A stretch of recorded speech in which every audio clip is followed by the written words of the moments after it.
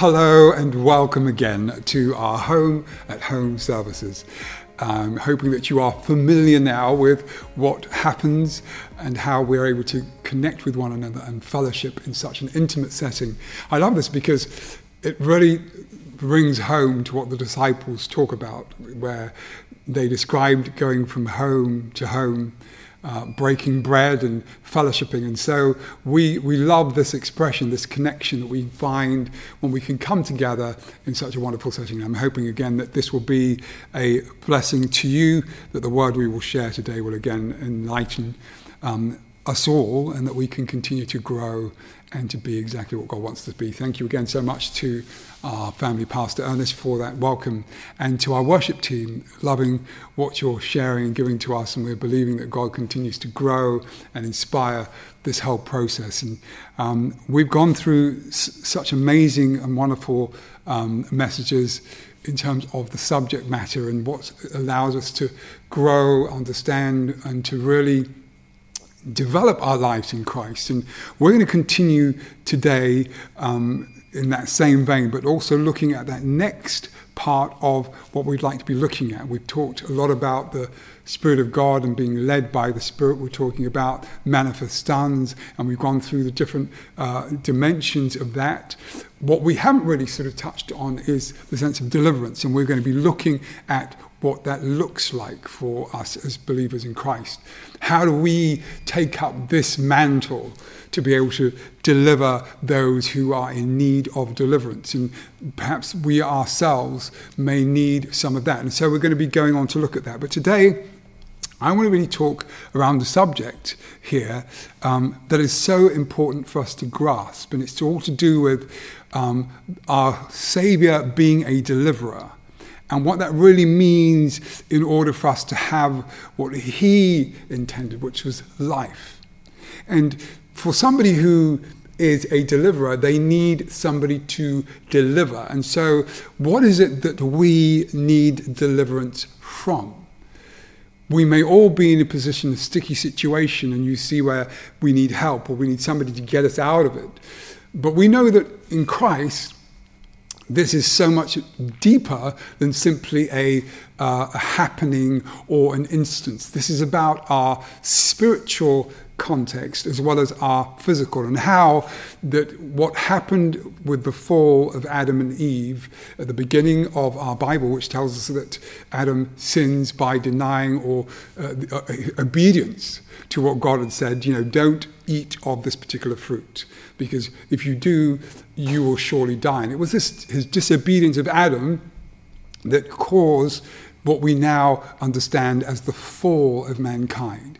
And subsequently, we needed deliverance. We need to be saved. And that's a very familiar term for those of you who are around Christianity, but it really just means that we are in a situation where we are lost and need to be found. We're in a situation where we're bound and need to be set free. We're in a situation where we are dead and need to be made alive.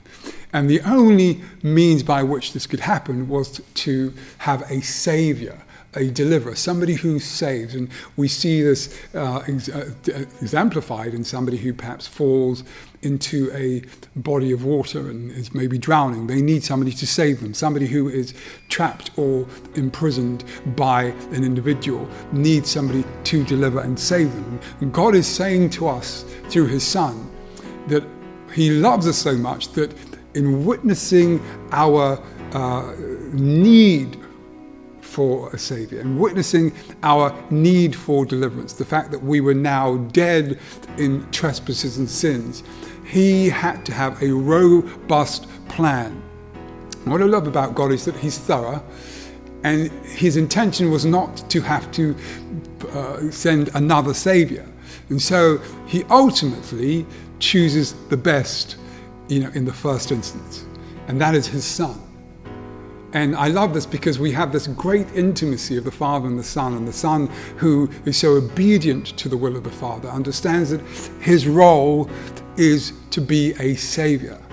And so he divests himself of his glory, and it's the deity of, the omnipresence and the omnipotence and the, omniscience. And he takes off this ultimate cloak of glory and says to his Father, I'm going to go and perform this particular act of deliverance. I'm going to become a deliverer, a savior of humanity.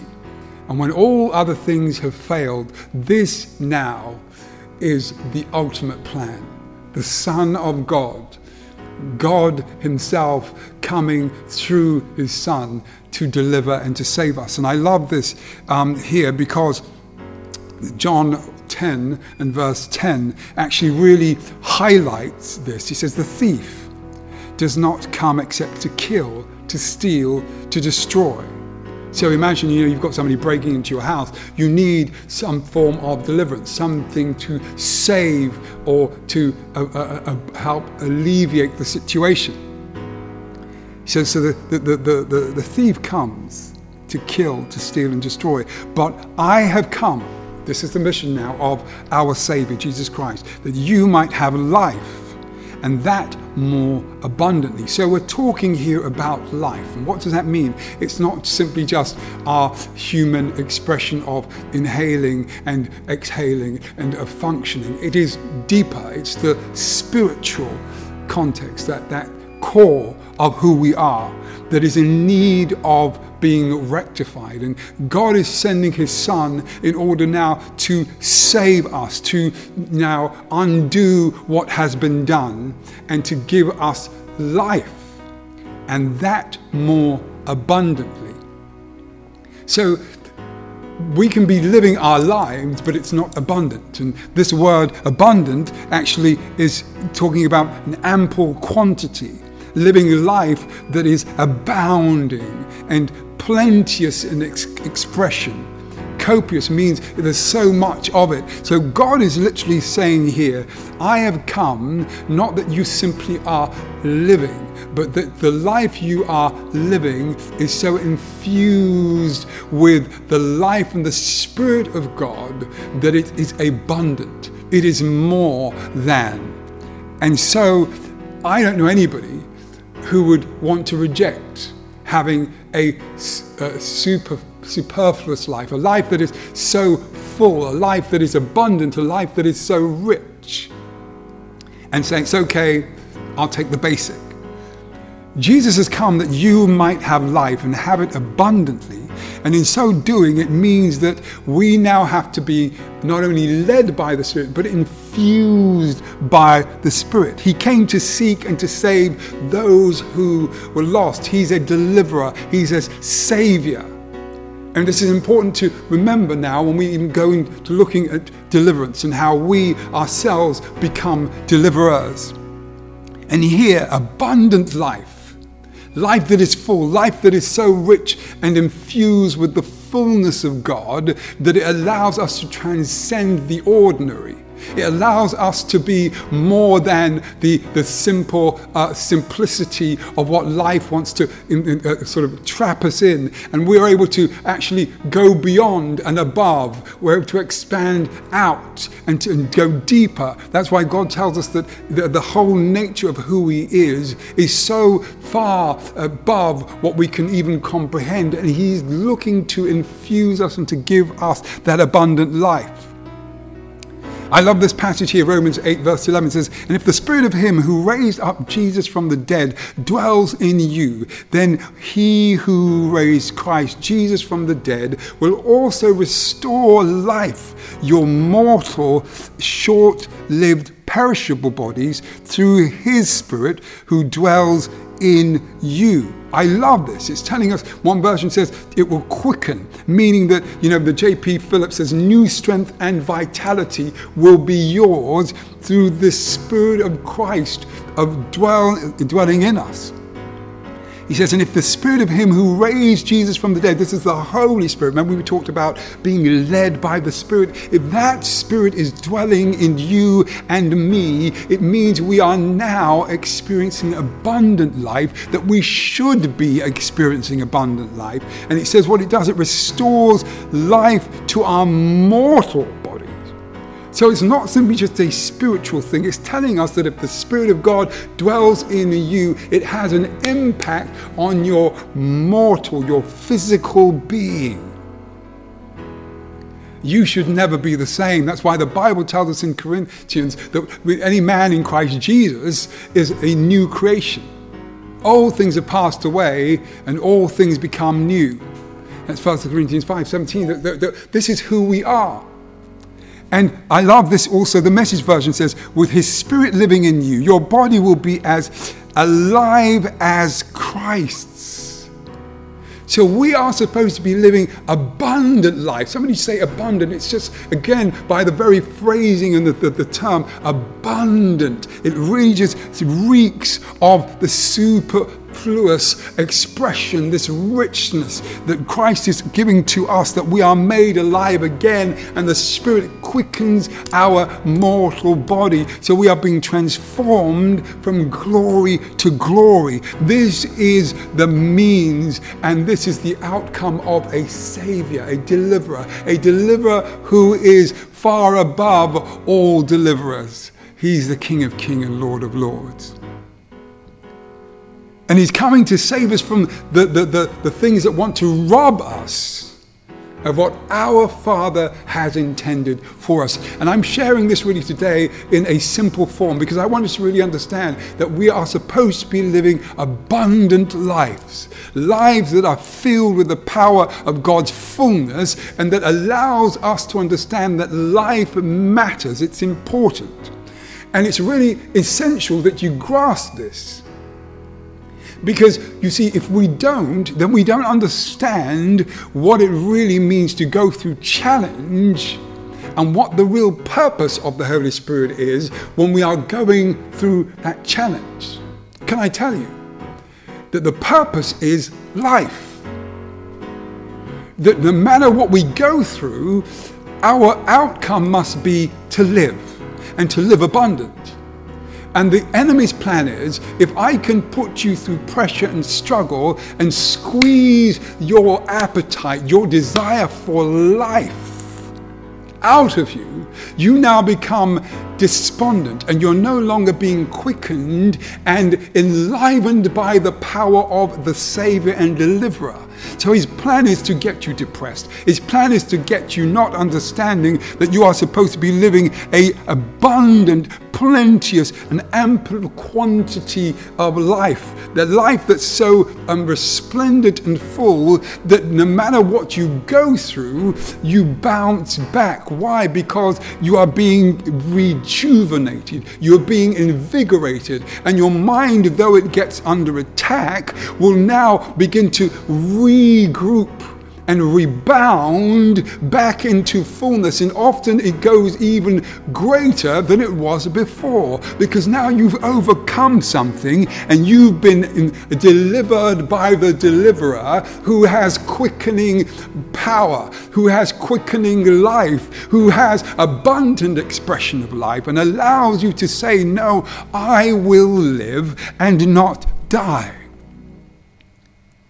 But remember, the thief comes to steal, to kill and destroy. He wants to take your life. So every challenge you go through is intended to prove, are you prepared to live, or are you going to become suppressed and overtaken and downtrodden by life itself, and almost then forlorn and despondent, and perhaps on the way to depression, which is what the enemy wants, and therefore you begin to lose the desire and the will to live, so that the spirit now becomes so subjected to the body that the spirit cannot quicken you, and now you are going into that awful dark place.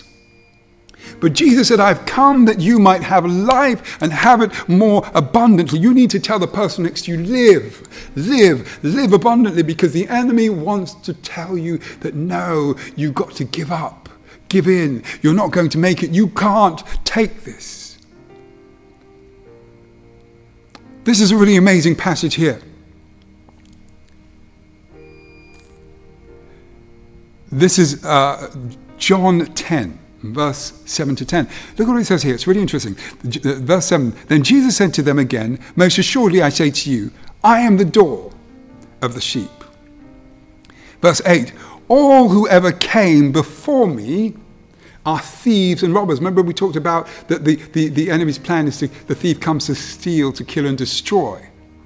And Jesus makes this point, that all who ever came before me are thieves and robbers, and the sheep did not hear them. Now, who is he talking about here? And this is absolutely fascinating, because those who went before him were the prophets. So what is he saying? Now, he's not demeaning the prophets. He's not actually, in fact, destroying or uprooting and throwing away what they have accomplished. But what he's saying here is actually to do with the Word. Remember, Jesus Christ is the living Word, and the Word became flesh and dwelt amongst us, and what the prophets were sharing was Word. But unfortunately, what the Bible tells us here is that in 2 Corinthians 3 verse 6 is that the letter kills, but the Spirit gives life. So despite we had these great and amazing prophets, but there was always still this outcome that the law, the letter, would kill. Because it would always say, yes, but you are, in wanting. You are actually short. You're coming up short. And you need, again, the sacrifice to cover your sin. Because every single time you did something wrong, death was lurking at your door. There was always a price to pay. So no matter what they did or even declared and prophesied, there was always still the outcome that the law would say yes, but death is lurking. But here we have a Savior who says, but I am the door. And all the things they did before couldn't take us through the door, because actually Jesus had to remove the veil, that veil that denied us access to eternal life. And so here we have a Savior now who literally says and declares that he says, I am the door. If anyone enters by me, he will be saved. So no matter what they did prior to Jesus Christ, they could not enter because he is the door. And so that's why when Jesus died and rose again, the Bible says he led captives and set them free, because at that stage now, he was able to now include all those who had gone before. And he says, and through him, he says, he will be saved and will go in and out and find pasture. But the thief does not come except to kill and to steal and destroy. But I have come that you may have life and that you may have it abundantly. I want to encourage you today that we are making a decision that no matter what we go through, we aim to live. And that's why Christ is telling us that he has come to give us life. He was wounded, he was bruised. Now think about what we talked about, how we were being made perfect through suffering. So what happens is that we go through our suffering, but we ultimately declare that we will live and not die. This will not take me out. And so humanity is always on a course to say, no, we're gonna live. There's hope. There is an opportunity to survive. This is not the end. And Christ tells us that our hope is in him. Our hope is in Christ. And I want to encourage you today that we, like Christ, will become deliverers as we walk this path to understand that no matter what the world does, tries to crush us. We've had people who've gone through serious, challenging operations, serious situations, and the enemy wants to say, you're going to die. But God is saying, no, our passion and our drive through the Holy Spirit is that we live and we come through and we survive. Why? Because Christ is with us. That doesn't mean that if you die that everything is all wrong, but you have to have this intention that Christ's plan for you is to live abundantly, and that anything that is trying to take you out and to crush your spirit, you are to fight against that, knowing that in him he declares, like I said, that in him there is life. In him there is power. In him there is grace. In him there is abundant life. Because he is our Savior. I just wanted to really lay this foundation because we are only capable of being deliverers if we understand that the purpose for deliverance is to always restore you back to abundant life. It's not just to live and survive and to make it through. How are you doing? Oh, I'm doing okay. No, you are born to live abundantly. And that's why we declare, as this passage has explained to us, that with his Spirit, whose Spirit? The Spirit of Christ that dwells in us, living in you, your body will be as alive as Christ's. I wonder if we can really grasp what that means. If the Spirit that raised Jesus from the dead lives in you, it will quicken your mortal bodies. It will give you new strength and vitality. With the Spirit, your body will be as alive as Christ. That's why Paul says it's no longer I that lives, but Christ that lives in me. And until the mind grasps that, you will always be on the verge of dying, giving up. But I want to tell you today, don't let the enemy oppress you, tell you that it can't be done, tell you that you can't make it, tell you that, listen, yes, you said God loves you, but look what's happening. No, let him know that you have the Spirit that raised Christ from the dead living in you, and you are living an abundant life. And no matter what the enemy wants to do, you are going to live a life abundantly. And watch what the enemy will have to undergo, because you have made a decision that for you to live is Christ. And then in all situations, you are going to go and strive to maintain the abundant life of the Spirit, that though, he says, your body feels crushed, though you feel under attack, but yet there's no weapon forged that can ever stand against you. That yes, the God who is for you will take you through the valleys of the shadow of death. You will fear no evil, for he is with you. May God bless you today.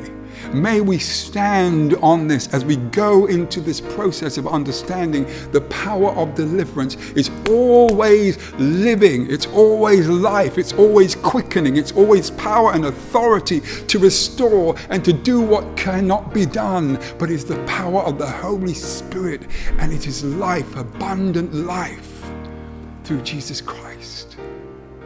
That's who we are. That's what makes you and I born again.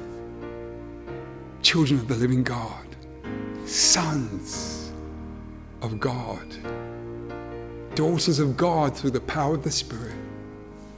Hallelujah.